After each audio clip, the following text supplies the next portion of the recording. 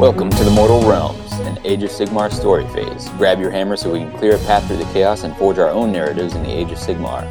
And in this episode, we cover the lore of the Beast of Chaos Battletome. We rampage across the Mortal Realms, tearing apart everything in our path, snorting, stomping, consuming, desecrating all we find, and casting written records into the dust. And then maybe we'll find something to talk about with what's up with them beasts.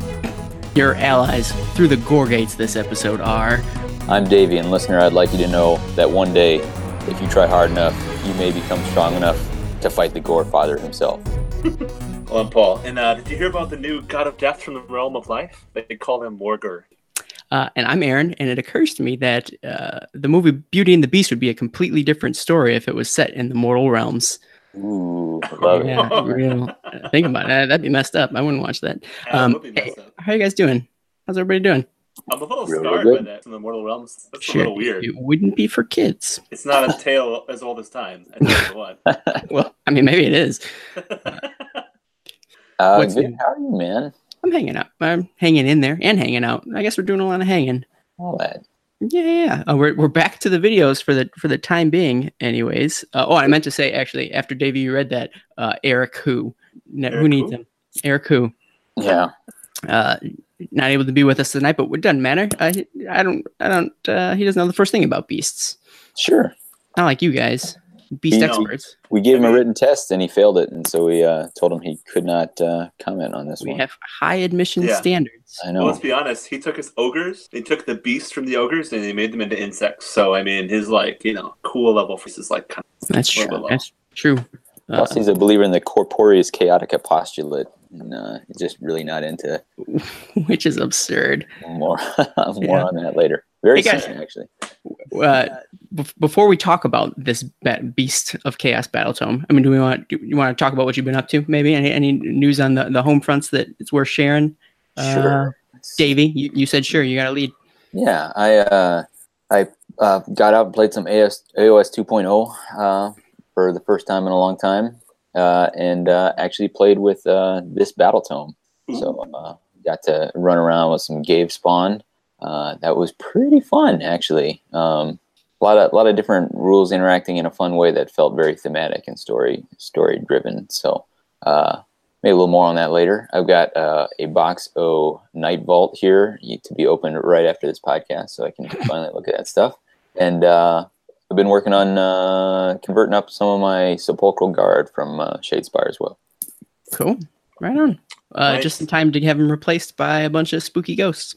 Oh well, yeah. You got to be the hobby hipster, and so when everyone's playing the cool ghosts, then you bust out the skeletons. Sure. But can they resurrect their ghosts? I don't think so. Yeah, get off me. Paul, what you been doing? Well, my IRL is TLDR, so I haven't been working on much hobby, but I have registered for PACA, so I'm pretty happy about that. I'm preparing for the All Hallows coming up at the end of the month. I've heard of That's it. pretty sweet. Yeah, really? It's a thing. It's a narrative event. I feel like it's close to it, right? Like specifically close To like our hearts and like yeah. the people we care about. I'm getting a distance close to Davy. It's kind of where it's going to be. So Well, that's too far away. He lives in a different country, as far as I'm concerned. so that's pretty exciting. November, so getting excited for that. So yeah, ramping up to event as it were. So that's going to be awesome. Looking forward to it. Right on. I don't have anything even remotely as interesting as any of that stuff. I've been buying stuff, Night Vault, like David. So it's not just Night Vault. You have to buy all the additional stuff. I gotta buy sleeves. I gotta buy that binder. That hobby. Yeah, well, depends on whose hobby. So all the different accessories, which I mean, that's half the fun is just organizing everything and putting it into its little spots. Yeah, for some people it's half the fun. For you, it's probably 90. 9/10 of the fun. Yeah, I only play the game to justify organizing it and then taking it out and then reorganizing it. Actually, my kids are. I gotta go. I gotta go and go do more organizing. It's on my floor right now, actually, which is really driving me nuts. But beyond that, not a whole bunch. I'm still working on Silver Tower, which I'll get done eventually. But that's really about it.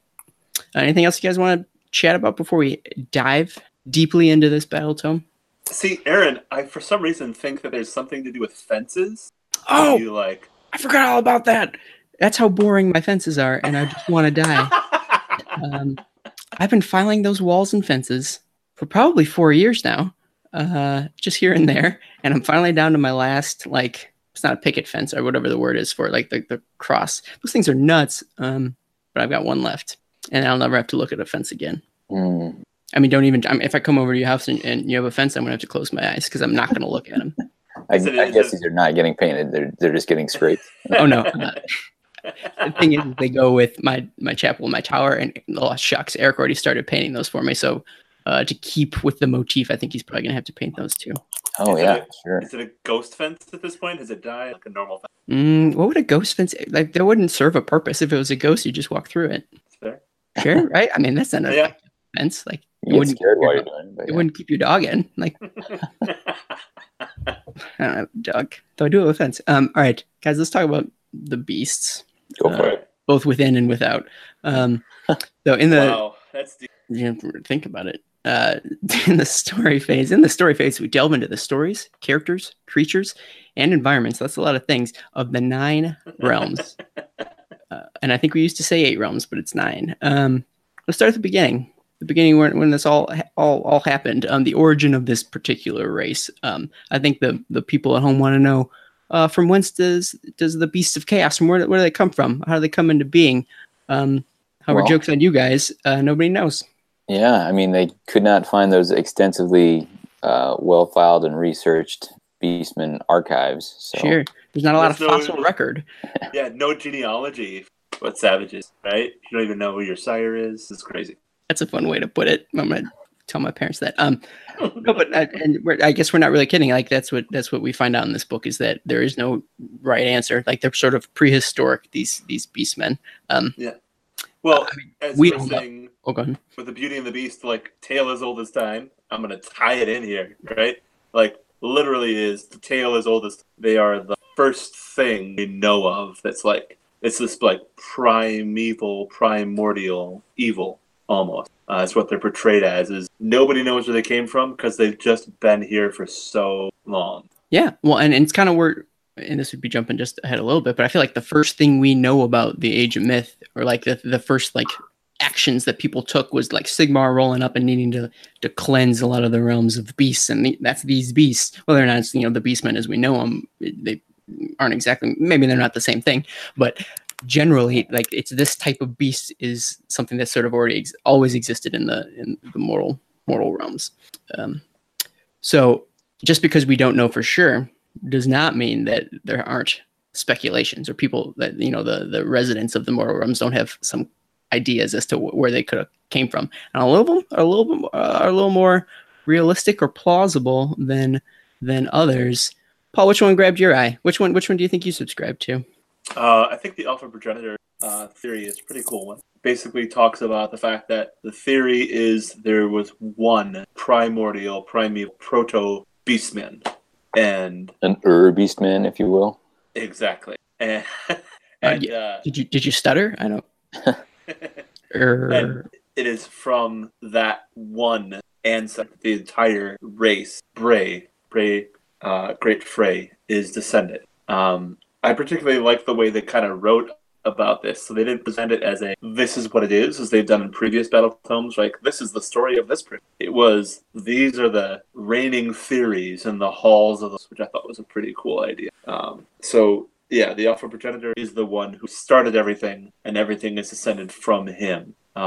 It talks a little bit about the spirit that came from the world that was and somehow managed to coalesce and become this thing that is greater than itself. So that's a pretty sweet little theory as to how the Beasts of Chaos have come. Right on. Davey, tell me where you think they came from with equal or even more thought put into it as Paul's answer was right there. There's another theory that the book presents as Fable of the Warping Wilds, and this is that what I like about this one is it kind of gives some reminders. I mean, it's some stuff we may have seen before, but it's talking about humanity existing in the mortal realms before Sigmar awakened. So we know, Sigmar grabbed onto this glowing representation and ended up in the mortal realms, but he didn't wake up right away. And so before he was even awake, and humans are looking for things to worship or whatever, they get drawn to these chaotic nodes in the wild, corrupting wilderness, and basically devolve into beastmen, more and more savage. And then from those first generations, it goes on to diversify, basically.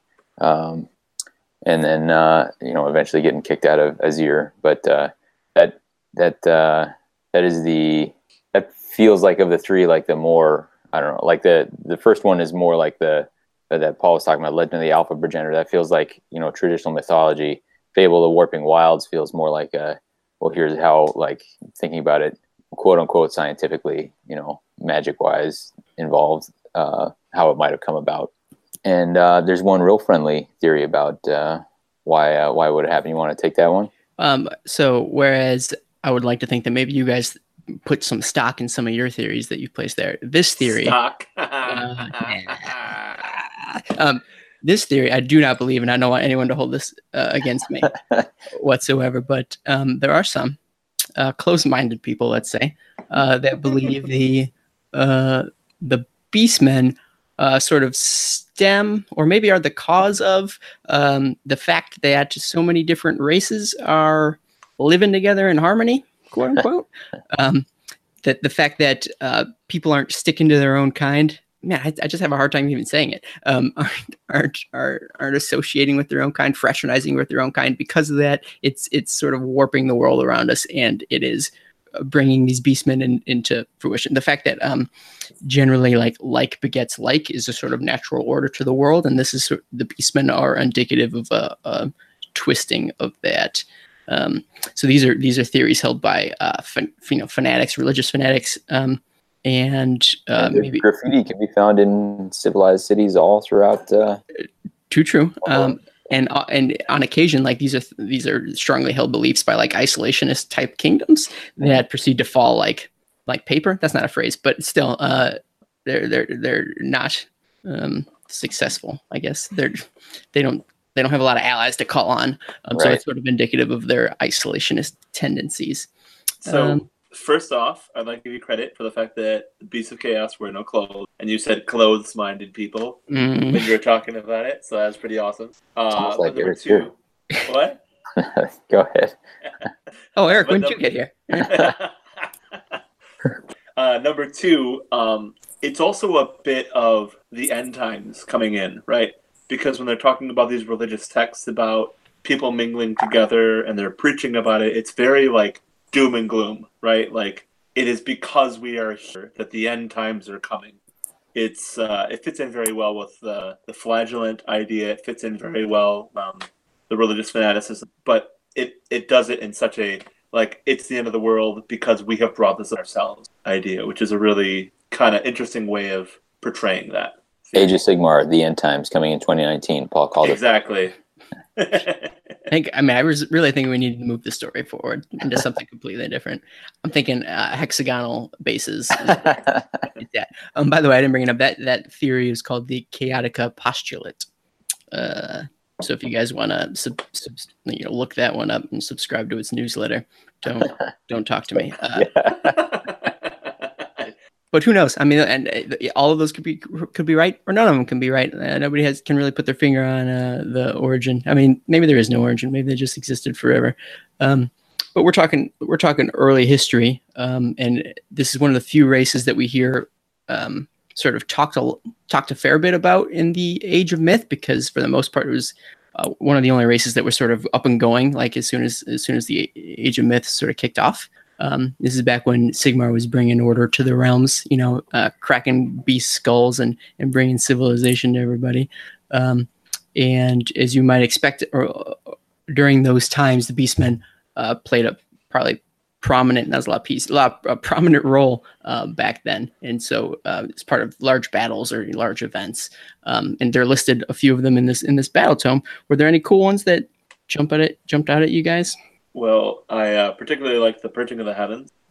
Purging of the Heavens talks a bit about the Thunderscorn specifically in the realm of heaven, and it borrows a little from the old world from the the Dragon Ogres and the Shaggoths from what they were talked about, but they improved upon it or delved deeper into that. And talks about how when Sigmar decided that he was going to take the realms, right? Then when he decided he was going to set this order in place, the Thunderscorn were in the realm of heaven and were a huge obstacle for him that he had to face. He had to basically eliminate. And the reason for that is because the Dragon Ogres have always been tied a little bit to this lightning thunder aspect. It gives them power. It encroaches upon the battlefield before they bring this storm. They bring that power with them. You'd think that would make them friends. You think they'd be cool. Right. Yeah, exactly. Be like, oh, okay, yeah, I'll give you. We're all good, right? Maybe and my axe. Stormcast could have shown up like 30,000 missions earlier, huh? If he just would have been nice to these Thunderscorn, and that's what really it comes down to. They just want friends. It's exactly. tough. It's tough to be nice to them because they did make a deal to pledge them their own souls forever to chaos in exchange for functional immortality. So I don't know. I mean, I'd be friends with that guy. Like, that's cool. Like he's got some sweet stories. He's there though, so fair. Yeah, it talks a little bit also. Kraken is the name of the original primogenitor of the Dragon Ogre. Krakenrock the Black. Krakenrock the Black. Thank you. Yeah. His animus soul, his spirit was so strong that he made the journey from the old world to the mortal realms and possessed of enough will to recreate himself here. So he was, I don't know, I don't think it'd be a stretch to call him ruler of the realm of heaven before Sigmar came. I mean, all the more reason to be cool. Like, they came from the same place. Like, why would they not pal out? You remember the Empire? Man, those dudes sucked. Actually, Sigmar, that'd be the exact opposite. What else sucked? I don't know. Still. Well, I have to say, there's a striking familiarity between Krakenrock the Black, right, and Star Drake. I know lightning, kind of dragons. Yeah, the lightning, they're kind of dragons. They are able to travel from the old world to, like they have this almost super realm ability to travel, to be able to survive. So there's a really interesting parallel there to me. Dragon Ogres are Star Drakes. You've heard it here first. You know it. Exactly. Hashtag Paul Theories. So Sigmar is like, hey, dude, I want you gone. And the Dragon Ogres are like, no way, man. And they have a huge battle. And, of course, the Thunders are kicked out of the realm of heaven. Which, I mean, that's sad. No matter what you talk about it, that's just a little sad. So, I mean, that's all I can say about it. Well, they're cast out in a recurring motif for Age of Sigmar. Krakenrock the Black, his fate is unknown during the War of Heavens. And so they're still kind of on the lookout, wondering what happened to him. Is he still alive? Where is he? Is he still trapped in his ear? Is he, cast out somewhere else? So is he a god beast? Sure. It's tough to say. I agree with you, Paul. That this is I think my favorite of the stories in the Age of Myth too, because it's not just a story about beastmen, but it's very much a story about the history of like the mortal realms. Like, this is a tidbit that we didn't know before that, like, in a sense, informs a little bit of the story at large. That it's not just Sigmar cleared out a bunch of beasts. It was like, hey, there are these residents of his realm, for the most part, that he had to clear out, like this named character that had to get kicked out. Like, I'd read that story. Like, I'd want to know more about like how it came to be, how the decisions were made. So this isn't just a Beastman story; it's a Age of Sigmar story. So that's why I thought it was pretty cool. Well, the other nice thing is that it talks to the fact that Sigmar had to earn his place in the mortal realms, which is something we haven't really talked about before. Before, it's just like, yeah, he has the realm of heavens, done and done. Like, he tried to do all this other stuff, but he failed. Yeah, but we're talking about a success for the big failure that we all know. So we have more of a ebb and flow of power as opposed to just simply the ebb of power, which has been the storyline we've been introduced to. I buy that. Davey, what do you like about the Age of Myth? I referenced it in the opening, but first son of the Gorefather. And this we don't hear too much about Gorka Morka, and it's not like we hear a ton more here, but Gorka Morka gets sent to clear out Gur, and there he finds a colossal beast lord that calls itself the first son of the Gorefather, and they get in a huge, big, long fight. This feels very like sort of, I don't watch a lot of anime, but I feel like every time I see it, it feels like this, where like, so Gorka Morka kills the Gorefather, or not, it kills the first son of the Gorefather, and as he dies, the first son is like one day you may even be strong enough to kill my dad or to fight my dad. I was like, anyway, it was cool to get a little glimpse of Gorka Morka before he was a more of a concept than a that he was a actual being walking around. That was fun. Sure. Well, I mean, it's very much when we're talking about the Age of Myth, it sounds like it's a Greek myth or Sure, some sort of mythological story. I mean, honestly, in this setting, it probably is real for all we know. But right. Yeah, and the story also talks a little bit about how the Beasts of Chaos see civilization as anathema to their existence, right?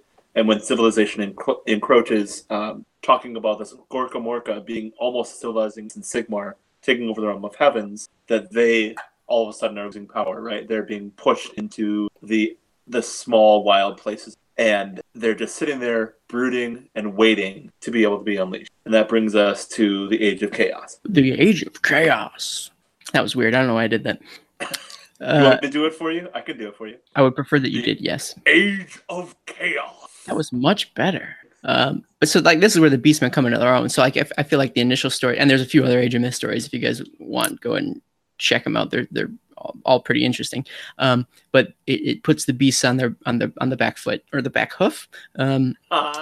Because I mean, as I guess you had to, right? So Age of Myth is very much order sort of sweeping across the land and sort of making bringing civilization and bringing the races and peoples that we know into the mortal realms. But with the Age of Chaos, it allows the Beastmen and all the other Chaos factions to sort of fight back, and we know how that went. And there's a wide range of stories on how they did that. Paul, what was one that grabbed you? I think really what's interesting, it wasn't necessarily a story, but it was a theme that was running through. Sure. Is that the Beasts of Chaos are obvious force of chaos, right? And chaos is unleashed, and they're trying to take over the mortal realm. But there's this uneasy alliance, or almost hatred, dislike of the rest of the forces of chaos by the Beasts of Chaos, because they were this great primeval evil that had taken everything, right? They're true children of chaos. They are the true children of chaos, and like it talks a lot about devotion to anarchy, right? To slaughter, to desecration. It's not necessarily it simply isn't about power, right? It is about the violence, the creation of the anarchy. And so the Age of Chaos is very much about them, because it really breeds that level of anarchy that they thrive upon. But they don't necessarily with the way that the rest of Chaos goes about and does things. And it's not that they're like, oh, you're too powerful or you're doing this. It's because they are not true to the embrace of anarchy as a whole. They devote themselves too much to one thing, right? Korn devotes himself way too much to the slaughter of blood, to the lessening of the total of anarchy, right? And it very much brings them back to they are simply this primeval force. And that their point is simply to destroy civilization. And even if that's on the side that they're fighting, it doesn't matter. If you're being civilized, we're against you. I don't want to be on the receiving end of that. David, I already know what story you're going to pick, but tell me which one grabbed you. All right. So, I'll hold you to this. I thought The Wandering War was cool. You bastard. Okay, fine. So this is specifically calls out the Darkwalker Great Fray, which we'll mention later, but over in Giron, the Wanderers are still out and about, and they're trying to retreat, and they have all these, sneaky, I'm going to go along these magical ley lines. There's no way they can be following me here. This Darkwalker Great Fray is excellent at ambushes and using the hidden paths and hidden realm gates, and so they keep on. Every time the Wanderers think like, okay, well, we got away from for sure this time, horror movie style. Now would be a great time to just sit down and take a nap, and then they get ambushed again and again and again, and they just take horrendous losses. And what I liked about this was kind of flipped on its head one of the most common stories, it felt like, from the world that was that anytime there's a big chaos incursion, the Beastmen would go crazy, go charging into Athalor and try and kill a bunch of wood elves, and the wood elves would just like win almost effortlessly. It felt like often. So this is kind of a because they're awesome. I take back what I said before. They're the coolest. I just liked it really kind of played up like how horrifying it would be to these aren't like the biggest, baddest, bloodthirsters fighting. This is just it's awful because every time you think you've escaped, you're caught again, and you keep getting ambushed again and again. There's nowhere feels safe, and so it plays up that aspect of the Beast of Chaos. Yeah, well, it's the long-awaited sequel to It Follows. It's now Beastmen are chasing you. That's a deep cut. I don't know if anybody saw that movie. It's also a real nice separation and differentiation between the Webway and 40K and the Realmway and AOS, right? Because the Webway and 40K is mastered by the Eldar, and they have these secret places, and they master it, and everything is great, right? And is everything great in 40K?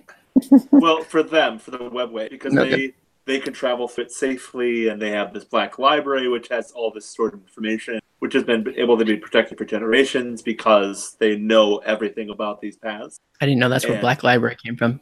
Continue. The Black Library is actually a place in the Webway.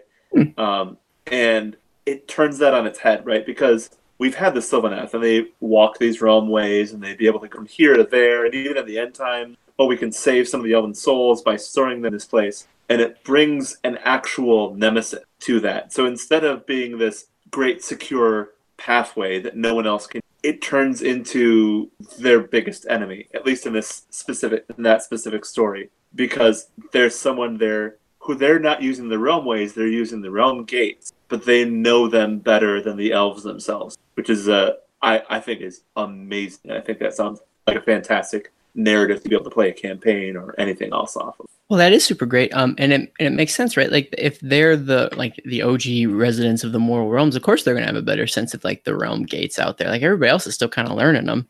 Sure. I mean, even over this, over the course of ages. Whereas, yeah, you would buy the fact that the Beastmen know everything there is to know. Well, not everything, but know the ins and outs of literally the realm gates, which really just contributes to their ambushy sort of movement-based approach to things.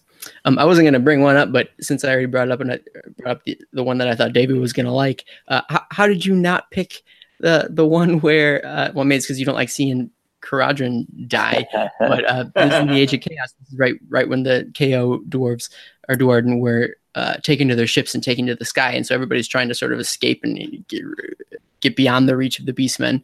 And different skyports are being made, but one particular ship sort of disappeared, and nobody knows what happened to it until, I don't know if it was months or years later, like dead Duarden start plummeting from the sky, and the ship crashes out of the middle of nowhere.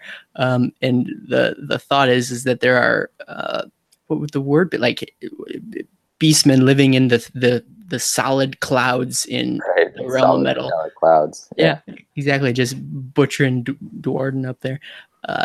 Oh, cool. I mean, that's cool. And that's super neat. It was neat because not only was it a story about the Beastmen, but another race, but also about the realm themselves. Like here's another weird, wild, and wacky thing that happens in, like, of course there's beast herds living up in clouds making, giant golden Herdstones. Yeah, Ether goad pillars. Yeah.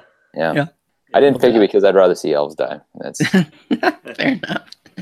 Warms my heart. Which was I was gung ho about my what else? But let's be honest, that ties in really well with the KO book that we read, right? Where we have the Duarden, we have the Chimeras that were attacking in packs, and they were defending the Ether Gold Vein in that book. So this ties in very well with the narrative that was in that Black Library to allow them to live in the realm of metal and to have this battle. So I thought that was actually a really Black Library to a battle. Definitely both in the sky. In the realm of metal. Yeah. With Duarden. But I think we're talking about the theme of these stories. I to kind of like what Paul was doing. I also like the chance to read some stories where like the Beastmen are succeeding. I guess I think oftentimes the Beastmen fall into the trope of being just the nameless baddies that the good guys need to like overcome and triumph them, and they're not even necessarily particularly effective at whatever they're doing. Right.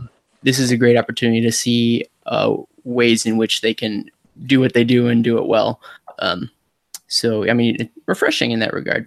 Yep. But now that I've read it, I don't want to read it anymore. I want to go back to my elves kicking butt. But well, and that actually hits upon a point which I think is really fascinating about this of Chaos and this Battletome is that they don't care about winning, right?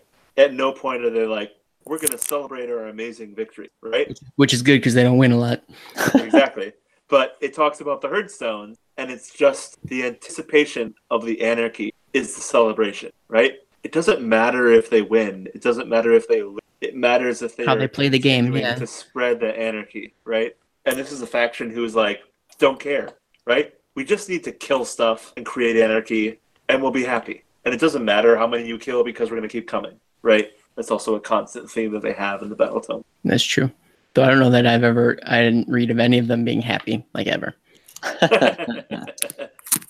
What would a happy beastman even be like? So that, I mean, and again, there's also a fair number of other stories. If you want to get your beastman fix, pick the Battletome up and you can read a few more. But that'll lead us into our Age of Sigmar. And I always like to ask, what brings this race into the Age of Sigmar, the present day? What are their motivations? What are their goals? Like what sort of ushers them into this new age? Anybody have any thoughts before I tell you mine?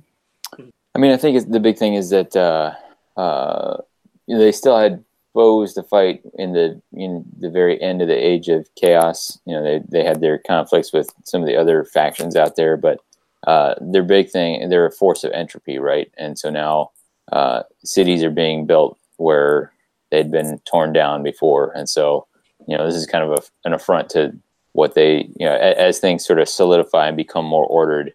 It's the exact opposite of what they're looking for. So they're looking to tear it all down, and now they have a lot more stuff to tear down. Is the short of it. That's what I see as their main motivation as a faction. Paul, tell me about it. Well, it's also about the Stormcast. Of course it is, because everything in Sigmar is about the Stormcast. That's what I was going to say. Keep going. But they are the ultimate civilizing force, right?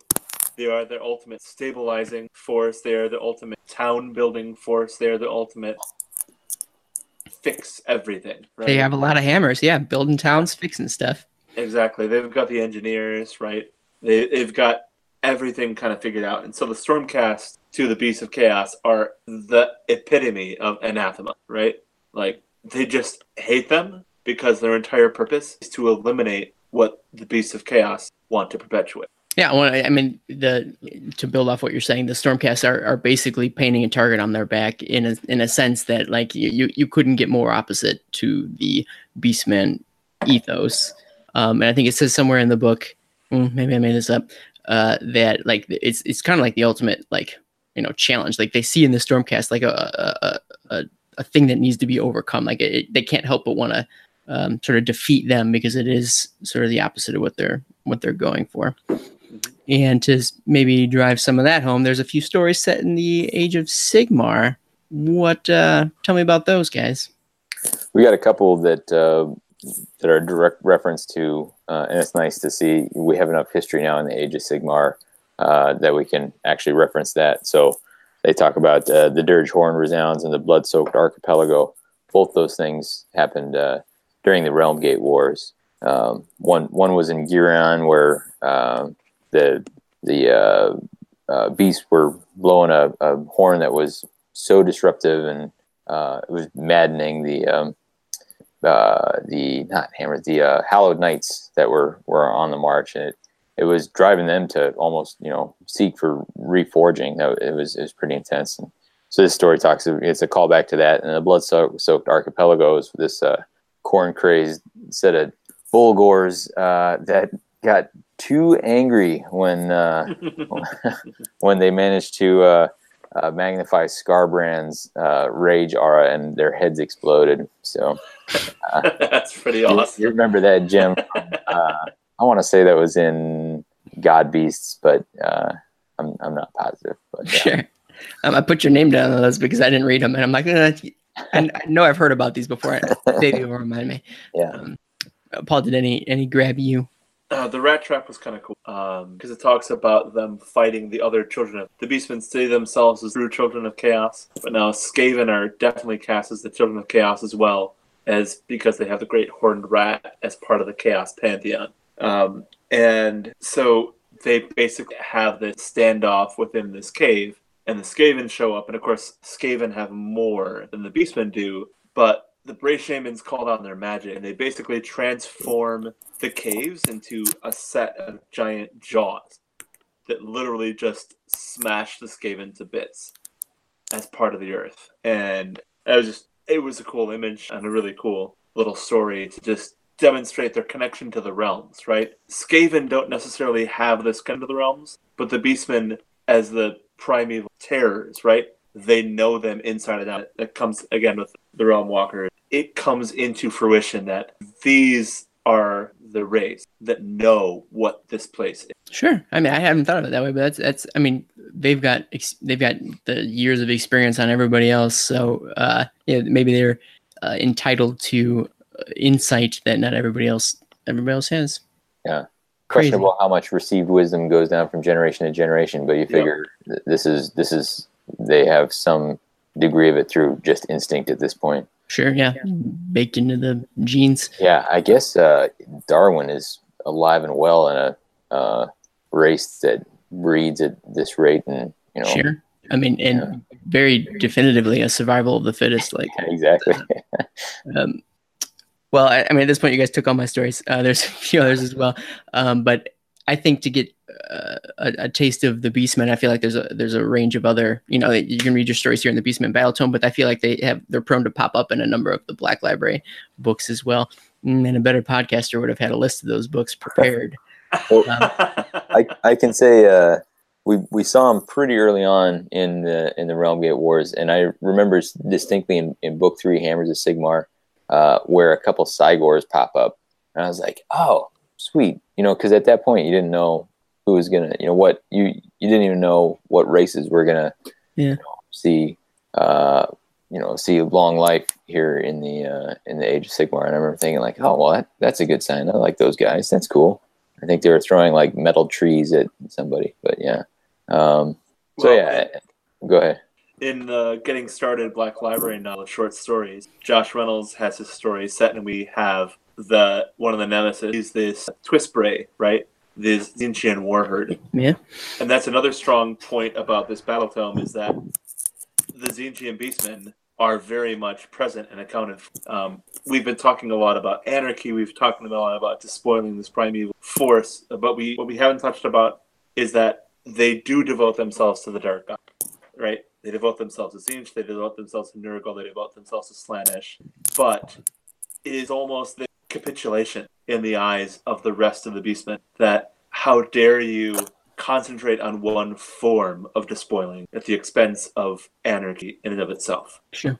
And let's when we talk about like the organization of the Beastmen, we can touch more on their affiliations with the different Chaos Gods. I'm sorry it took me so long to get that out.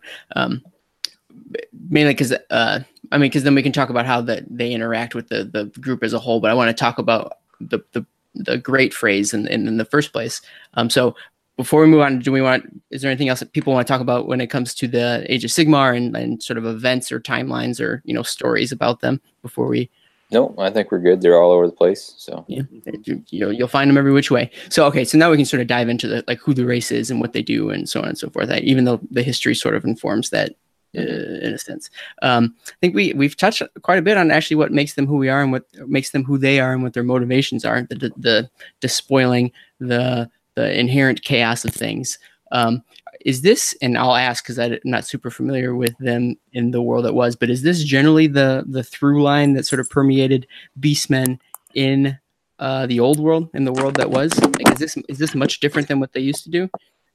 I felt like the biggest difference between the beast now versus the beast in the world that was.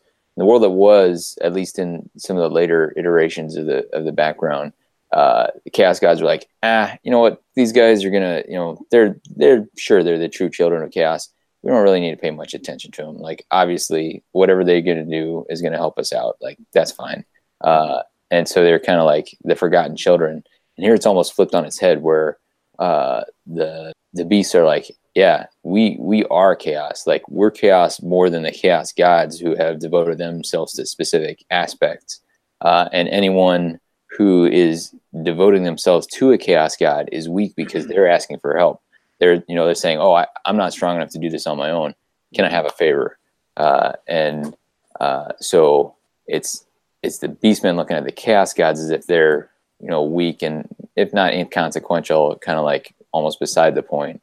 And meanwhile, the Chaos Gods are like, yeah, these dudes are awesome. Like everywhere they go, they fray the fabric of reality. Like they're chaos. So it's cool as a race that frequently ends up as the cannon fodder for them to, whether it's all just in their heads or not, at least have this way to have this superior feeling, or I don't know. I like that twist on it compared to how it was in the world that was.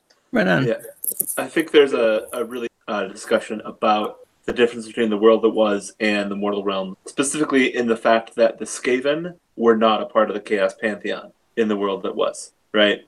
And now Skaven. So in the world that was, the Beastmen were very much, like Davey said, cannon fodder, right?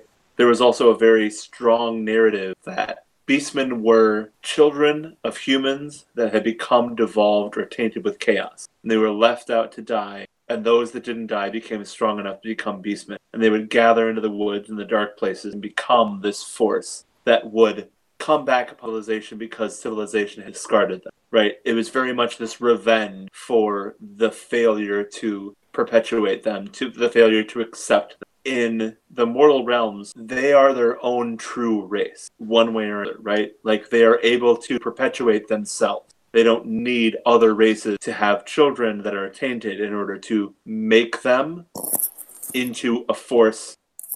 And that to me is a completely different narrative than what it was in the world that was. In the world that was, it was very much about, like in the old folk tales, something being tainted by evil or something being tainted by a witch or a wizard. And in this one, it's about, they're not attacking civilization out of revenge. They're attacking civilization because it's not right? Their truth, anarchy. Their truth is destruction. Their truth is elimination of this sense of accomplishment, right?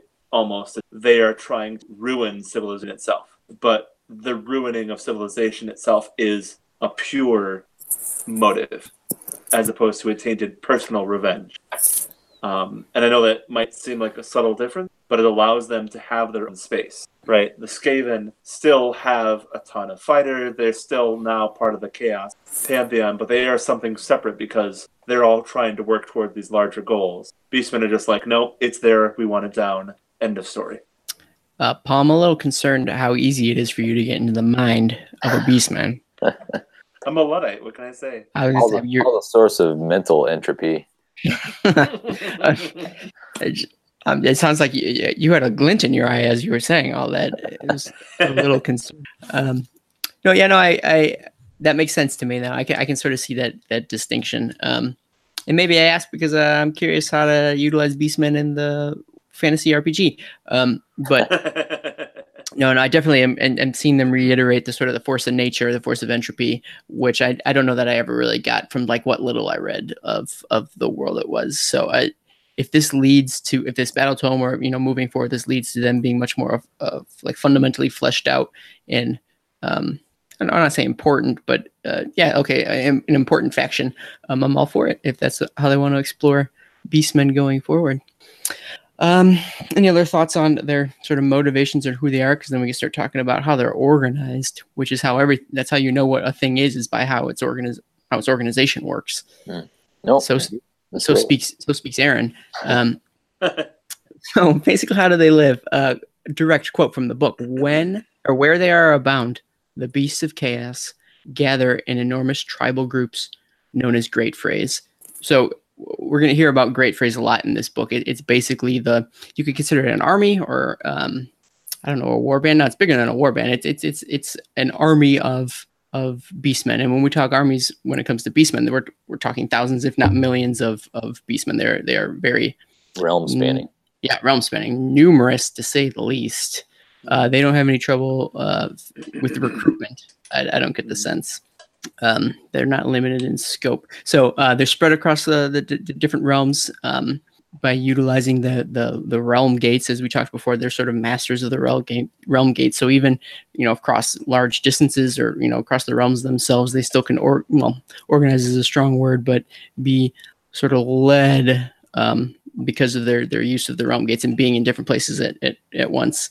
When I say led, it's because they're typically led by these alpha beasts. So think an alpha of a pack, a leader. So you might expect when it comes to a bestial faction like this, we're dealing with the strongest of the strong, the smartest of the smart, reaching a leadership position based off of, conquest, bravery in battle, and basically destroying any of his challengers within his herd. So oftentimes this is going to be what would the word be? Are they often gore? I don't know why would that be the case when it comes to Doom Bulls, but I think that's what we see, particularly effective gore. And so it's these strong, malicious, but smart at the same time alpha beasts that are leading these great frays. And each great phrase made up of a series of subgroups that I think as most armies would be different units, or I don't know any of the military terms. Davey, help me out. What's something smaller than an army? Battalion. Regiment. A regiment, yeah. So that's these beast herds, which could be made up with sort of singular types of beastmen, or it could be just random assortments. There's no really rhyme or reason as to how these beastmen work when it comes to how they determine who they're going to work with. But go ahead. I think there's an interesting point to be made, just to kind of go back to an earlier point that I made when they were talking about spread across different realms, right? They permeate everything, but as opposed to, say, the Stormcast, as opposed to the Free Peoples, where the realms themselves affect them, right? With the Stormcast, if they're in the realm of life, they might have life growing upon their own, right? With the Free Peoples, if they're in the realm of life, they might have wooden armor instead of metal armor, right? Same thing with the Grots, same thing with all these different races. Like that dude from 8 Lamentations? Rogan, the exactly. Demigryph Knight? Yep. Yeah, keep going. In that short story where he's got the wooden armor, etc. Yeah, exactly. They talk about how the beast of chaos, their fur becomes like grass, right? When they're in the realm of Gur. When they're in the realm of metal, their fur takes on this metallic It is not their things that take on the aspect of the realm, but it is the beasts themselves that take on this nature of the realms. It is a far more specific connection, as opposed to just, oh yeah, we're going to do this because this is the most effective use of the resources we have at the moment. They are permeated by the realms themselves. And that was a really vivid picture to me when they were talking about all these aspects of the beasts that live within it. Well, and in fact, it kind of harkens back to your earlier point where these are sort of and you didn't say it specifically, but they are kind of a force of nature, or they're like a primordial like force. So whereas everybody else is sort of, late to the game in a sense, and they're sort of picking up different features of the realms. Like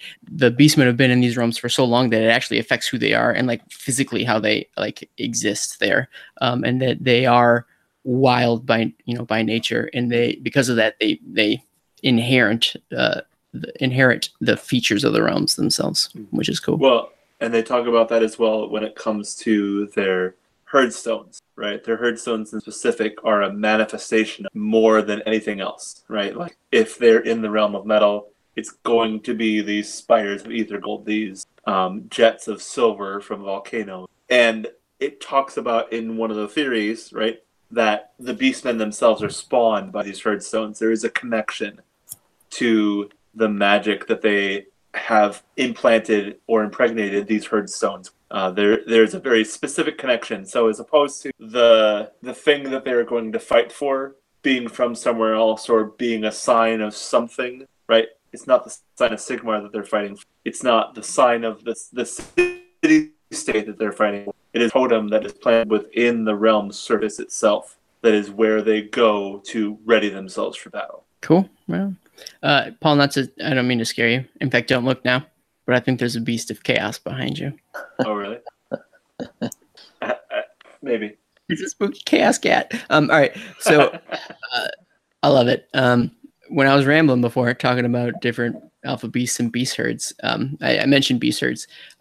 Sometimes they're just sort of random assortment of beastmen, but oftentimes they are made up of like a standard type of beastmen. They sort of conglomerate together, or like attracts like. And there are these different types of beast herds that I think, from a rules perspective, used to be the different factions before they all sort of got combined into this book. Does anybody want to tell me about some of these beast herds so I don't have to ramble like I was before? Yeah, I mean, so Bray herds are the more traditional, you think, the Gore, Ungore, Beast Lords, Great Bray Shamans. Great Bray Shamans are being your best bet for if you're looking to have a character in your army that has motivations that are a little less just like totally chaotic. Like they have, they're kind of the guides of the herds as a whole. And so if you're going to have someone who's kind of the thinking beastman, it's going to be one of them. The thinking man's beastman. Yeah, there you go. Conversely, the war herds, by and large, they're differentiated by like what they ate and how much they ate. So there's some cool origin stories for the Gorgons, which is that they ate so many minotaurs that they got really big and buff and grew 2 extra arms and grew knives out of those. So, I mean, like you'd expect. Sure. Well, you are what you eat. Yeah. I guess. And Cygors, who have the whole magic, they can see magical currents and all that. They once upon a time, their ancestors ate a bunch of Great Bray Shamans and hedge wizards and all that. So they ate so much magical stuff, and now they seek it out. I've just been eating my vegetables like a chump. Yeah. Just mow down on some wizard, man. Yeah. What about the other ones, Paul? Well, they're also talking about the Thunder Scorn, which we talked about earlier, which is the Dragon Ogres and the Dragon Ogre Shagoths, which, again, harkens back to that lightning and thunder mode. And then the Chaos Monstrosities, the things that don't fit within the convenient descriptions of what is a Beast of Chaos. It is, in the old world, those things that would just simply be attracted to slaughter. But in this one, they are specifically attracted to the energy, to the herd stones, to the desecration, right? It talks about it specifically in more of, this is a clarion call to them. It includes them in the force as not necessarily leaders, but more intentionally willing. Sure. Give me some examples for those who don't know.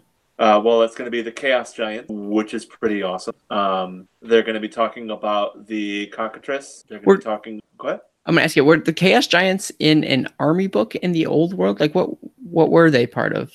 They were part of Hordes of Chaos, so you could feel them in an but now they're in Beasts of Chaos instead. So sure. These days the distinction sort of blurred. So like, I mean.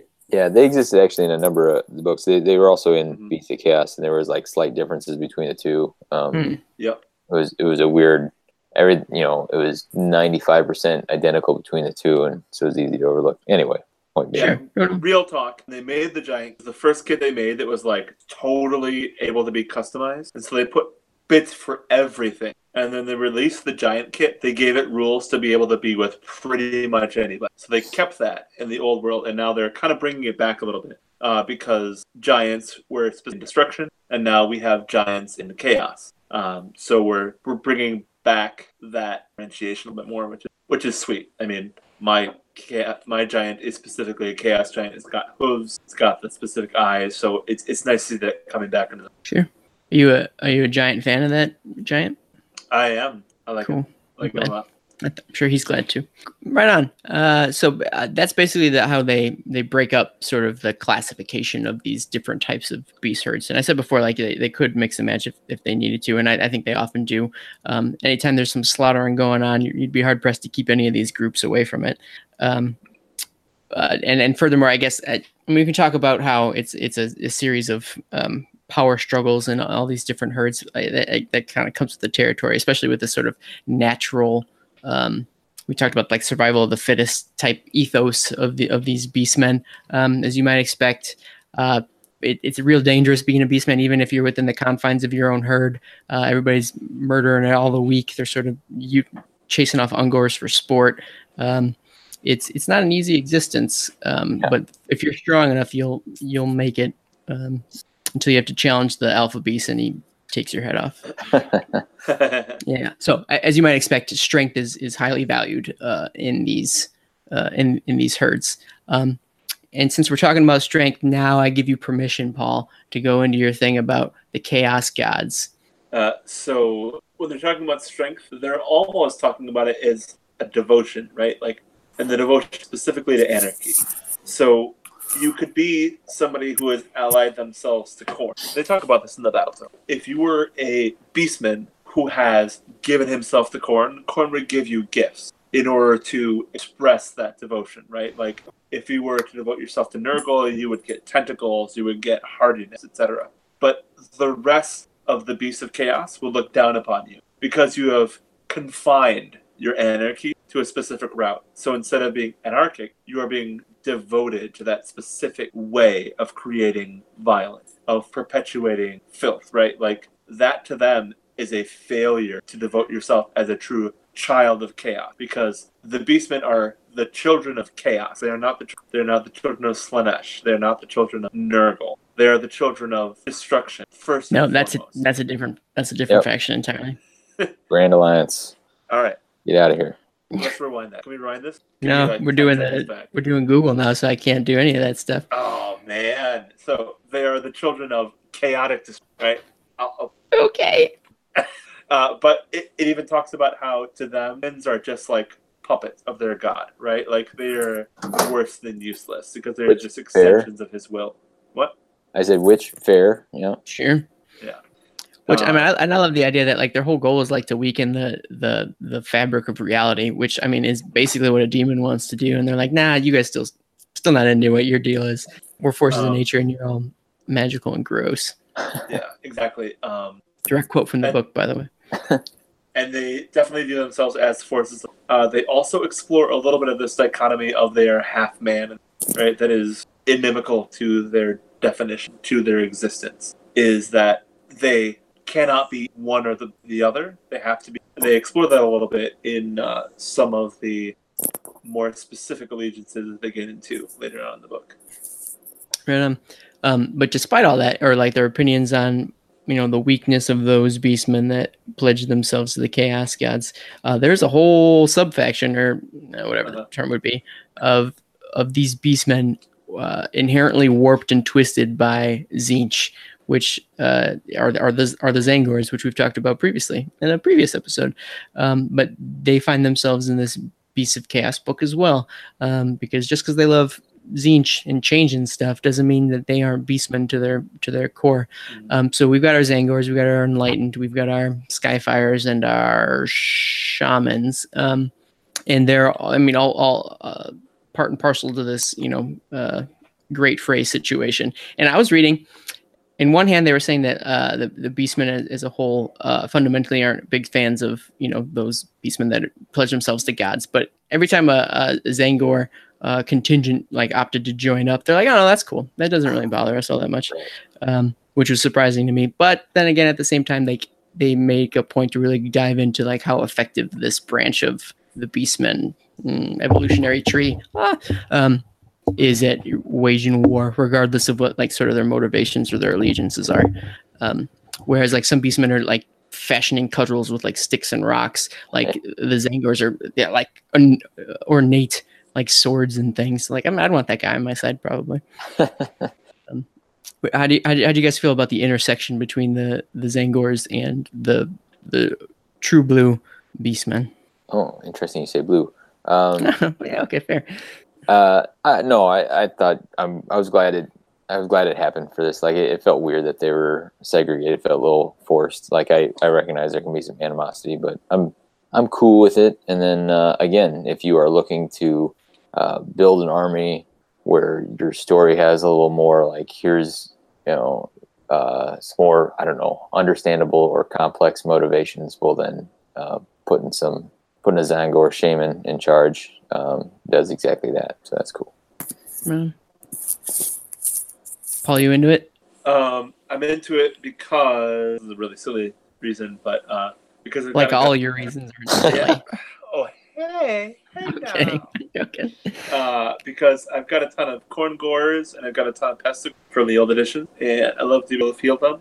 I think what it comes down to is that it was a cool delineation, right? Like when you look at the Hordes of Chaos, right? The old Hordes of Chaos, the soldiers, etc. There wasn't you're devoted to one god, therefore you're better, right? Or you're devoted to all gods, therefore you're worse. The only differentiation with players' minds of, well, why wouldn't you devote yourself to this god because this was totally better than what you have, right?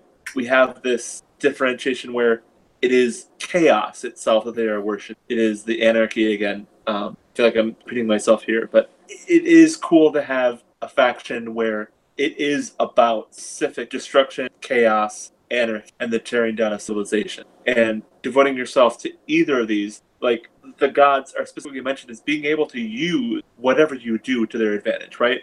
If the beast herds come through and they kill a bunch of people, Nurgle can be like, all right, I'm going to take that. I'm going to make that into my Garden of Nurgle because you killed in the name of chaos, so I can use that energy to be able to do that, right? Like, if you go through and have a beast herd and they're taking down civilization, Singe is going to be like, well, I'm going to use that, right? Because I'm going to make this fort a little bit weaker, this fort a little bit stronger to kind of draw you into this way to be able to fulfill this, right? And it was really interesting or really well planned, or I don't know either of the two, but they're never made a Slangor Bestigor model. And conveniently enough, Slanesh is still in jail or Convenient in for prison, who? as you will. Well, convenient for the fact that they never made models for that. Because now they've made Zangor models, they've made Korngor models, and they've made Pestigor, which are all best of those specific races. But because Slanesh is in prison, it makes perfect sense why there would not be Slangor. But I'm kind of wondering a little bit if we're going to eventually release Slangor. But that's just Perfect. Right on. I guess now would be a fine time to mention. I sort of put it towards the end of the episode, but we can bring it up now. That I mean, there's the inherent like that the Zangors are without a doubt devoted to Tzeentch, and like we have models that sort of express that. But to Paul referencing all the different types of gores that could also dedicate themselves to different chaos gods, there are rules and types of great phrase that are purely dedicated to these chaos gods, to sort of despite the stigma of doing so in other beastmen circles. Maybe we jump ahead and we talk about those for a little bit.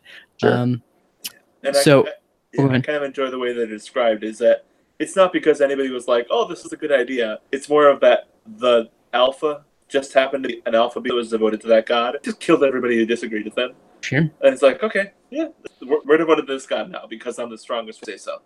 Reminds me of my office. That's not true. And if you ever listen to this, guys, I'm just kidding. You're all great. So we talk. Since we are talking about Tzeentch, we can talk about the twist phrase. So this is a great fray variation called a twist fray, and there are these beastmen that are dedicated to Tzeentch. I don't know that it's explicitly only Zangors. Like it could be, I guess, maybe other beastmen that are warped and twisted in other ways. Though I guess at what point do you stop becoming a gore and become a Zangor? When does a hill become a mountain? But generally, they're out there.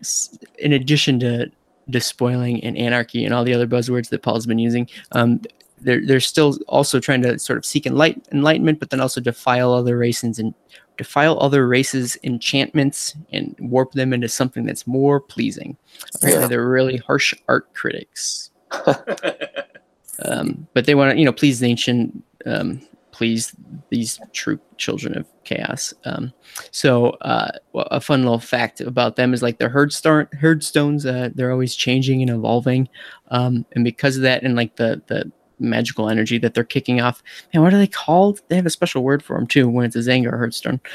But they sometimes even attract other races, sort of like mystifying them and tricking them into rolling up, and then warping them into chaos, like different mad mages or wizards or stuff, lures them into the forest, and then it can warp them into something crazy and more Tzeentchian.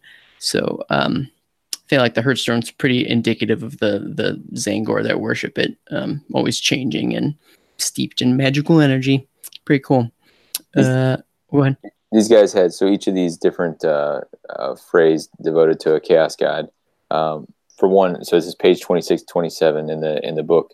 They've got a really cool picture for each, where it's like here's a beastman head, like with the twist for that chaos god, and it's real fun to look at, and the names, and then each one has an example. Here's an example twist fray. Here's an example skull fray, etc.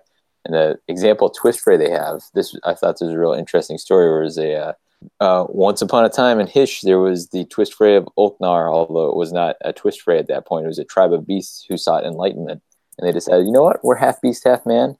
Let's focus on the man side. Sure. And so they were living peacefully with surrounding tribes, and they were eschewing their most primal desires.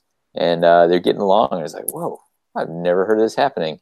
And then Sigmar showed up, and everyone turned on him, and they got wiped out down to just one guy, Ulknar, titular fella, who then called on Tzeentch to curse his enemies out of revenge, and end up causing all this havoc. But I was like, the whole seeking knowledge, enlightenment thing, that ties in nicely with it too. I don't know. It was a interesting for being a different story than you usually read about Beastmen. Yeah, no, absolutely. And it calls out the dichotomy between sort of beast and man, and I think Paul maybe referenced it earlier.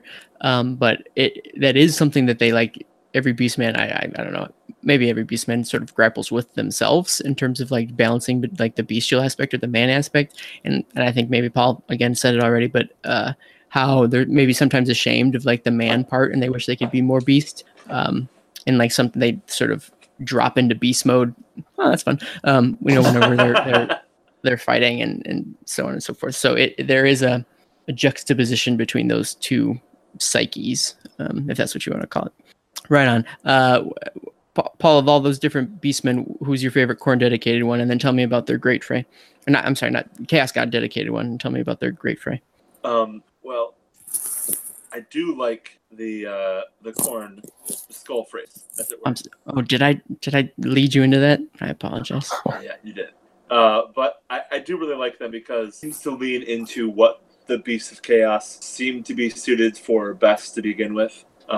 It is about blood, it's about skulls, right? But it's the one that lends itself the most to anarchy when it comes to the Beasts of Chaos, because it is about eliminating those who are civilized, as opposed to like where the twist phrase try and change the civilization, where the rot phrase try to eliminate it and turn it into something else. The slake phrase like try to twist it again. You can see the skull phrase as the ones that are most true to trying to perpetuate this anarchy by eliminating everything that is the opposite. Here's what I was entertained by this entry was Beastmen are so wild, so normally Khorne grants this like wild, savage, berserker battle frenzy. Khorne actually grants a modicum of order to the Beastmen. Like, sorry, Khorne, don't need it. They're like, oh, I guess we could fight in ranks and be a little more professional. And then once they're up in it, they're like, okay, let's get back to business again. It's not usually the way you see things go with Khorne. Yeah, as long as their heads don't explode. And I for each of these phrases, I love how like they have their hearthstones sort of reflect where they come from. So these hearthstones are just stacked with skulls, as you might expect. Because oftentimes hearthstones are a place for like offerings, and so hey, what else would you offer Khorne but a series of skulls? David, tell me about a Great Fray. Well, it's Slake phrase, right? So they another one of the things that like just comparing all the different things they call Slaanesh as the decadent fiend. So feature breeder and apex defiler. That's what they call me. These are a good fit in general because like you don't think of beasts as like restraining any desires they have. They just act on impulse. So that's cool. And their unique twist is that they actually have this like dichotomy of hatred and jealousy and sort of desire for like the trinkets and that civilization has. Like, oh, like look how beautiful and pretty those things are. Oh, we want them so bad, and they rush up and like, oh, we're so jealous. They'll tear it down and rip it apart and shred it, and then all of a sudden they feel like super ashamed of what they did, and then like to make themselves feel better, they'll go rushing off over the next after the next choice prize. Wait a second, was the Little Mermaid a Beastman? Oh, yeah, sure. Wants to trap it in a Slaanesh. Wants a bunch of civilization stuff. Half animal, half human. Yeah. That's a second Disney reference for this podcast. New record. All from you. They don't really talk about their hearthstone, but if they're out there collecting like trinkets and things from society. I reckon they're probably heaping those like treasures and things on as offerings on their hearthstone, and then just dancing around it, just booming down. As Slaaneshians want to do. And then the last one we didn't really talk about, or we haven't talked about, is the Rot Fray, and those are those beastmen dedicated to Nurgle. Think really rotty, like fur coming off in patches, beastmen, eyeballs popping out and pustules and crap. So they're basically looking to decompose civilization and sort of bring it back to the wilderness, like back into that cycle of life and death. They're just looking to desecrate and befoul things like their Hearthstone, which ends up being pretty nasty. They're out there spreading plagues like mad cow disease and what have you. Pretty par for the course. It's what you'd expect. Did we see? Was it Nurgle? Oh no, we already talked about it from like the Dirgehorn. Those are all probably Rotfrey type. Popped up also with the Hallowed Knights when they were bebopping in Shyish, trying to hang out with that. Who was it? Mortark. Who am I thinking of? Manfred. Remember it was the ruins. Oh yeah. Were they in Hellstone at that point, or was that a different place? Say it again. Were they in Hellstone, or is that a different place? Yep. So they were more traditional Nurgle followers, but they were definitely Nurgle beastmen all up and down that. I don't remember his name, but there's like a named like shaman type dude. Yeah, I remember that guy. Scary. Sloth scale. Slough skin, Yeah. Gross. I would like to keep my skin where it is. All right. That's just a take on the types of beastmen beyond just like what their races are, but what their allegiances are and their motivations. Any other organizational type points that we want to chat about? How they run, how they work? Not really. I mean, not a super organized group in general, but they still have some, and it's fun to see how they kind of overlap, and they do that some on the game board too. Yeah, agreed. All right, so we can talk about how else they function. I feel like we've already alluded to what their motivations are. Like they're out there seeking to, and I quote, they seek to blend the moral realms and the realm of chaos into a single anarchic whole, eroding the divisions that separate creatures, worlds, and even... Oh, it's not gifts. Why did I write that? I was going to post something in it. Oh, what was it? Doesn't matter. Until all of existence is reduced to a lawless primordial wilderness, which is basically what we've literally been saying this whole time. Yeah. Can I take a moment here just to talk about a very specific idea? So it talks about how they want to turn the mortal realm into the realm of chaos, right? Time out, just real quick. The word was gods. Okay, keep going. So the realm of chaos is something we haven't encountered in the Age of Sigmar. It's typically... hold on. I mean, I can think of an entire novel. Yeah, all right. Well, but the realm of chaos, typically the realms of chaos god. Mm-hmm. The realm of Nurgle. Nurgle's Garden? The realm of Khorne, Slaanesh. In the garden of Nurgle. Right. But the realm of chaos is something we've never actually... Because we've been in all four of these gods' realms. So if it's an intersection of the four, or if it's something separate, has not been actually talked about. But the realm of chaos is something that has not been defined. I don't know. I might disagree a little here. I mean, I think it's been talked some. It's overlapping territories. It's all owned by these different. We've been in there. Maybe I'm just not following your point here. Are you suggesting there's more than just each of the individual gods' realms? Yes. You think there's unheld territory in the realm of chaos? That's possible. I would have to say. Great Horned Rat lived, right? We haven't had his realm described, but he's now one of the Pantheon. So where does he live? I don't have an answer, man. Right, and that's a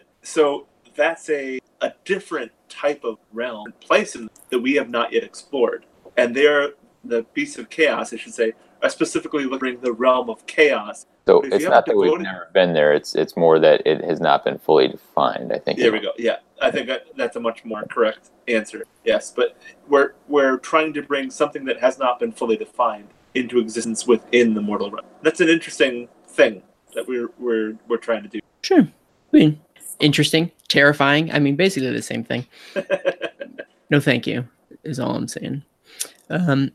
Yeah, where does the great... I mean, in my experience, he lives in the Jamba Juice, but like downtown. That's gone. Did you know that? Oh, no, I didn't. Gone. They still live up... State Street? used to live above there. All right. So we've talked about their motivation. We talked about like how they go about doing it, which is basically wanton anarchy, despoilation, which I don't know if I made that word up. Though I like it. I think it's great. Though I do want to, I guess I have a question on that, and while we're talking about it, so it is a certain level of destruction baked into what they're doing. How do you feel they do? How do they differentiate? And I guess we've talked about it a little bit from Paul, but how do they differentiate from like the destruction aspect? Like when Gorka Morka was fighting that Gore dude, I'm like, well, you guys are pretty evenly matched in like your ideologies. Is it just the despoiling aspect and bringing like chaos into the world? They're not trying to destroy for destruction's sake, I suppose. I just thought that was interesting that like when you're talking about the destruction, which is basically baked into the realm of beasts at this point, and you've got your beastmen, I think they need to draw a very distinct line. Do you think they succeeded in that regard between the two? I would have thought so at the outset, but if somebody were to put the question to me, I don't know that I could really strongly differentiate between the two, define two. I mean, I think maybe orcs fight because they like to fight, and beasts are fighting because they like tearing things down. Destroying things, in another word. Yeah, I don't know. Go ahead. Sorry, I feel like I'm talking a lot, but I feel like the difference is orcs are looking to destroy, right?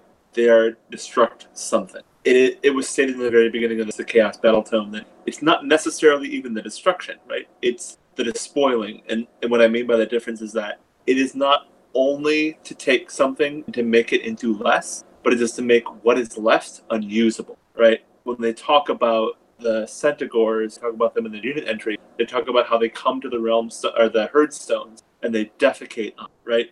Like to take something that has already been destroyed and to make it unusable to be used again to build civilization, as opposed to just simply looking for a fight and looking to win that fight.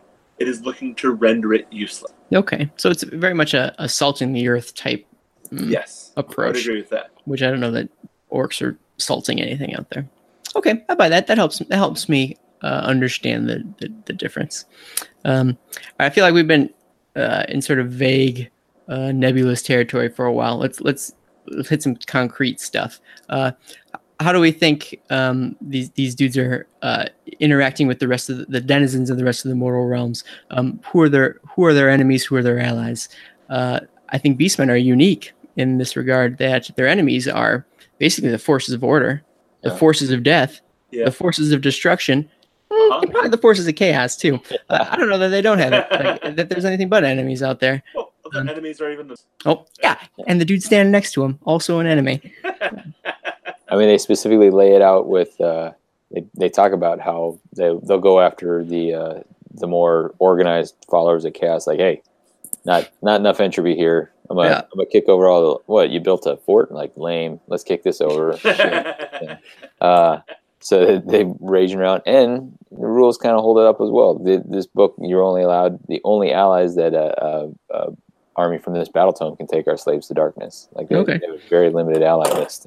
So they can show up in other people's armies a fair amount, but they're not looking for help from anybody when they're running things. So. Too true. I mean, does Mother Nature ask for help?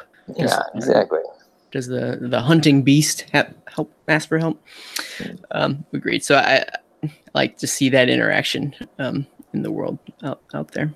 All right, so we've talked a little bit of background. Let's get into the nitty gritty. Let's talk about some of the specifics out there. So there's unfortunately no new units, or, well, I wouldn't say new units. I guess units are used in different ways here, but no new models. So a lot of the stuff that we have are pulling from the old Beastman book, and then a few of the like chaos beasts that existed in other army books out there. Given that there's not a lot of new stuff, though, I guess the Zangars are new, but still not really new. We do have the endless spells. And true. We don't have actual models besides the stone. But yeah, we do have a few. Yeah. So I guess I'll ask, but I think a lot of the 8th edition sort of informs what our opinions might be on this. But what are some of your guys' favorite units? Which ones stand out, whether because they've changed in some capacity or that they've been your favorites for a while? Dave, you go. I like a lot of the Warherd stuff. I don't think it's as interesting from like a motivational perspective, because it just kind of blood, greed, swallow stuff. But I have that side gore model. I enjoy it, and I like that it defined a little bit, like, it's unbinding something. So it's got those extra unbinds, and when it does so, not only does it like consume the essence of that spell, but it consumes a little bit of the soul of the person who casts it. So it was just one of those throwaway lines. You're like, now I get that rule. I understand why it causes a mortal wound and heals a wound on itself. Like, and I like finding those things that say this is why this rule exists and this is why this rule is there. And it's cool. Now they can all eat things. If they kill something, they can eat it and heal themselves. That's a fun little tweak. Well, again, fun for who? Paul, give me your faves. The cockatrice. This was that you could field in armies way back when, and Beastmen got their own Battletome.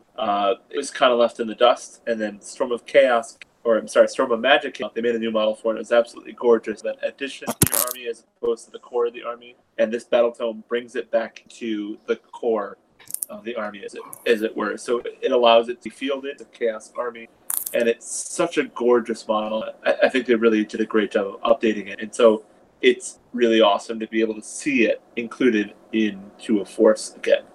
So I'm really happy about that. Right on. My favorite is probably the Best Gore, mainly from the models. I feel like I've always liked the Best Gore models for a long time. They haven't really been updated in any sort of like meaningful lore sense. They're still the best of the best. Of the Gores. Yeah, of the Gores. But I always liked the way they looked. They always looked really good ranked up. I don't know that I've ever really seen them on rounds these days, but like the very like antelope-y sort of aesthetic. But they're out there. They're making other Gores or like Ungores do their bidding, like make me cool weapons, and like they've been stealing armor from like the people that they've defeated.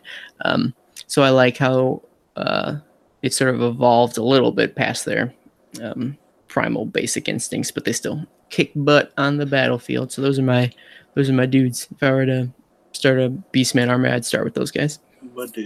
My dudes. All right. But counterpoint, what didn't really do it for you? What was a big fat thumbs down on your end? Davey, lead us off on one more time. I gotta say that I think the rules are cool for it. I really just don't like the Chimera model. It's a weirdly proportioned thing. It's fun that you can bring it in for free, and it's one of those models that as I put together an army of these, I'll be tempted because it would be fun to bring this huge monster in, but the existing model is kind of a pile of butts. So I'd have to think about conversions or repositioning or something. I don't know. But is it like 3 different animals' butts? At least. Okay, at least. I mean, you could like not that I would ever like mess with a model like that. I wouldn't convert anything to save my life, but like it would be cool to put a variety of different animal heads on that creature. Toads. Shark heads. If you had 3 different animal butts, would that be a full move? Well, probably. They actually had a really Where are you going with this? Back in like 3rd edition for the Chimera, it was a lion with absolutely gorgeous model. That's cool. So I thought you were gonna keep talking about full moons and yeah. No, that's a throwaway line. Okay. Not model that's doing that, I think. But yeah. Paul, what didn't do it for you? The Razor. Oh yeah. I mean, it's kind of a cool concept, I guess, but just not a fan of that model. You can paint it up to look really nice, but it's single pose model for a not single pose unit. So I wish something would have happened with that, but I always. You're right. I always thought that kind of stood like it never really fit the old Beastman like motif either in my mind. Well, instead of being something bestial, it looked like it was crazy, right? Like it looks like it's kind of crazy and almost angry, right? Like it's like something just had to turn its head and cough. Yeah, and so it misses the mark for me for fitting the aesthetic or the feel of the rest of the right. Like they're about spoiling. It's about running around looking like it's drunk. I don't know. It's best I can go. Fair. My bummer was, I mean, it's still the Centaurs, and we were kind of talking about this earlier, for 2 reasons. One, that the feet look dumb. Like if you're gonna be a centaur, you should be like a centaur. But I've got standards, everybody. But like I just never really liked the idea of the model, and I like the idea of having like a four-legged like gore. Like honestly, I like the top half of the Centaurs, but the bottom just doesn't do it for me. Second of all, and I didn't bring this up earlier, I don't like that it's drunk all the time. Like it's like a wild animal. Where is it even getting it? How does that make any sense? And I understand maybe it's a throwback from like the world that was, which I mean didn't make sense then either. But like it really sort of it's off the mark in terms of like the background for these dudes. I don't really get it. It seems unnecessary. It seems like a way to tack on a rule or something. So no, thank you. But that's fine. Like to each their own. I feel like the Centaur is being holdover from the Greek pantheon of Pan, the Centaurs. Like, but then it would be drunk together. It'd be satyrs. It wouldn't be centaurs though. Like in like Bacchanalias. Third movie, right? Nice. There were centaurs in Fantasia when they had with Pan and the Pegasus, etc. So sure. They should get a Pegasus too. Cool. There's a bunch of other units that we talked about. I think we covered some of the Zangor side of things. Your Gors, your best Gors, your Ungors, your Tuskor chariots, which is also a runner for my not really great models. Yeah, and it was weird. Like whoever was writing the background for that entry just kind of went wild. It was like, because he had to figure out how chariots were gonna fit into these things. Like Bestigor decides that he's actually going to try something cool, and so he's got to go catch these pigs, and most of them die trying to catch these pigs, and then some of them don't, and then they get some Ungors to build it, and then they run those Ungors down. You're like, what is happening? This is quite the saga going on in this area. Yeah. It sounds like Aaron rambling a little bit. No, and then like towards the end, it's like all the other beastmen look at him and they don't think it's cool, but then they do think it's cool. Yeah, exactly. Crazy. So what did you guys think about having the Dragon Ogre Shaggoth become a wizard? Was that kind of its thing beforehand? Like, is that a... It was not, but it works okay. Like, especially since they can give, like, here's a specific lore that attaches. So it can be lightning based. And you can imagine them having control over lightning. I didn't have any problem with it. Works for me. I think it's great. Right on. And then your creatures of chaos is a lot of like the chimeras we talked about and the gargants, the cockatrices. You got to throw in your token chaos spawns in this book. Not necessarily bestial per se, but more than just token. If you're what? There's one of the great phrases specifically devoted to how cool it is to be a chaos spawn. Like that's the epitome of what you could try to be. Absolutely. The Gabe spawn. Yeah. Actually, I'll tell you what. Let's hop into those just real quick. So the Gabe spawn. So we had mentioned the Chaos God specific, and we don't need to spend too much time on these, but we talked about the Chaos God specific great phrase. But there are other ones out there, and so these great phrases are the equivalent of your storm hosts, Darkwalkers killing wanderers, which everyone can get behind. The All Herd, which is kind of your like the biggest, the most numerous, the most populous. But I think Paul would like to talk to you a little bit about Gabe's. Yep. I thought they just typoed grave spawn for the longest time. So the Gabe spawn works Morgor. So Morgor is from the world that was, and it talks about how he actually was what was, and he's able to manifest himself several times. In the world that was, he was very much about, I'm going to destroy the Wood Elves because they're taking the woods and better. I'm going to take the woods and I'm going to make them worse, right? I'm going to debase them. And it's, to me, it's the most direct descendant of the rest of this Battletome, where Morgor was about destroying the Wood Elf civilization. He wasn't about just going to go and beat it and winning it, etc. He was about taking something that was good and turning it into something that was bad. And that was reflected a lot in his rules, where if you were shooting at him with an arrow, his rules would allow him to turn the arrow into a fish or into an apple, right? Like it specifically said that he... Or a fish apple. Exactly, a fish apple. Oddly enough, never an apple fish, though. Just weird, Aaron. Why would you say that? That's weird, yeah. And so in Chaos, in Age of Sigmar, Morgor is now a deity. He has not manifested himself with this realm, but the Gabe spawn are a race, a devotion to Morgor himself. And it's about the warping, twisting, mutation aspect of Chaos, which if you look at the model itself from Morgor, it very much fits. It is the embodiment of anarchy in the model, right? And that's why the Chaos spawn are so specific and glorified by this specific battalion, as it were.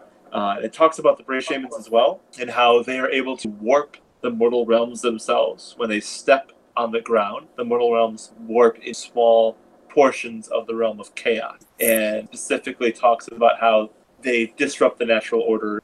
So, for example, when the Brave Shaman steps on the earth, it will raise up worm plants, etc. But they will Worms that consume eat themselves, no less. Exactly. Yeah, they'll consume themselves. They will literally become anarchic upon the touch of the clothes on the ground itself. So yeah, it's a very cool, specifically despoiling aspect of the beast. I'm into it. Actually, no, I'm not into it at all. But like, I can see how someone would be into it. Yeah, there's that one we talked about. Yeah, basically we talked about all the other great phrases. So they're fun little ways to flavor your forces and paint them a certain way, and get special rules out of it.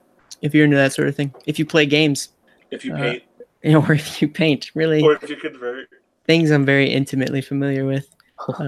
And I think that for the most part sums up the book. So does anybody else have any other interesting tidbits they want to talk about? And they better be interesting, so help me God. The artwork, I was really, really impressed with the artwork. I agree. They took a couple of classic pieces, but then even especially the little flavor art was stuck in the chapters. I thought that was amazing. I really like the God, like Davey mentioned them before, the God specific ones were like, I studied them a few times. Like I went back to them and was really looking at it. It's a great reinventing or reimagining of what a Gore's head would look like. Yeah. Any other thoughts? I feel like normally we have interesting tidbits we want to chat about. Man, we did a very good job covering it. All right. Well, cool. That might be it. Because if there's nothing else we want to talk about, let's call it a day. Well, you want to give a final review? Thumbs up, thumbs down? Yeah, I mean, we don't really do reviews for Battletomes. You would know if you did a Nighthawk Battletome review. Okay. I guess all I want to say is that I think they did a cool job bringing it around. It's a little weird to see no special characters. I think that's a function of no new models. Did Bone Splitters have a special character? They did not. Beast Claw probably didn't. No. So, I mean, yeah, there's precedent. Right. Par for the course. Certainly, yeah.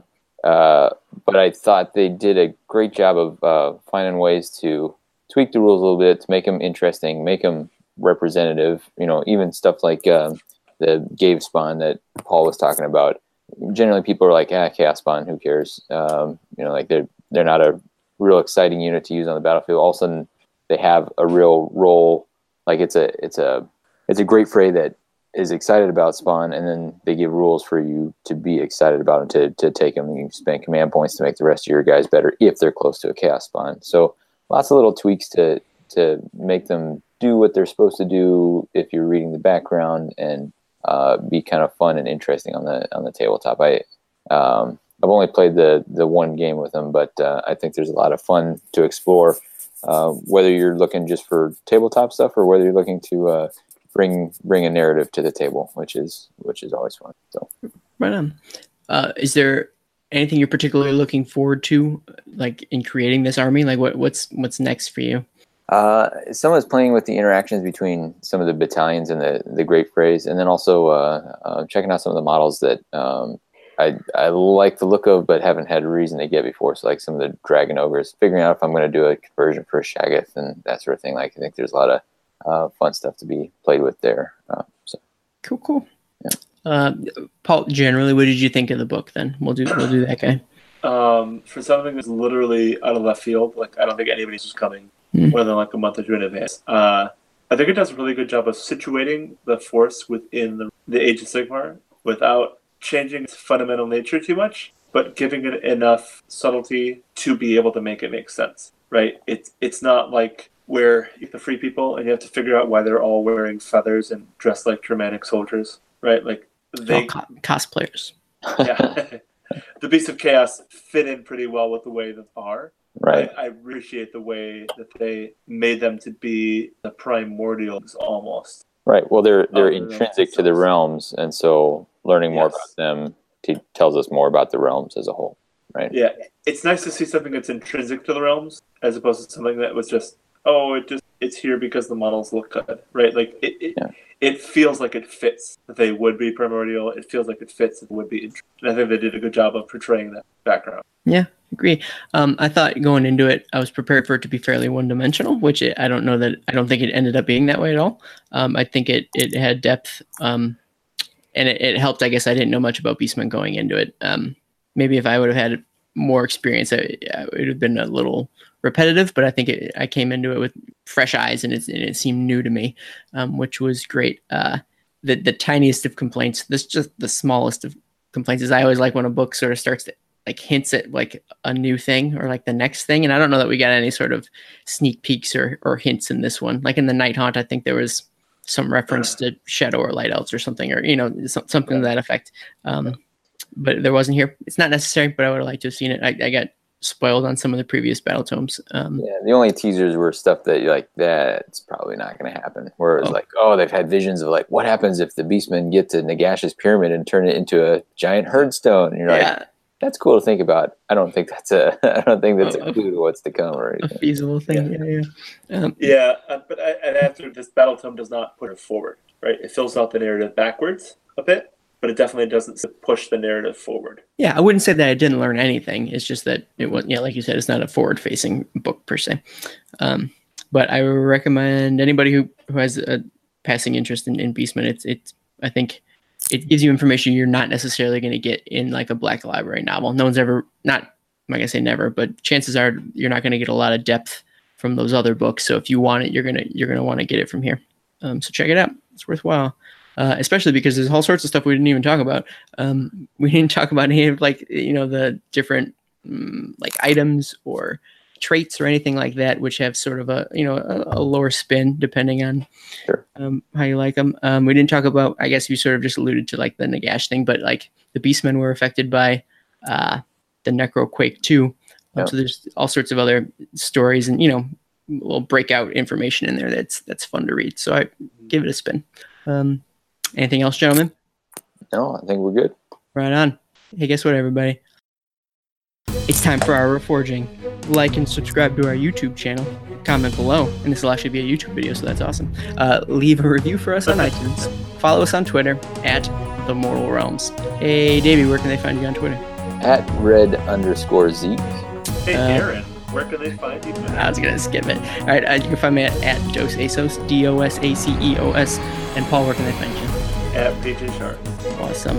All right, and then you guys can check all of our Mortal Realms content out at www.themortalrealms.com. Peace out.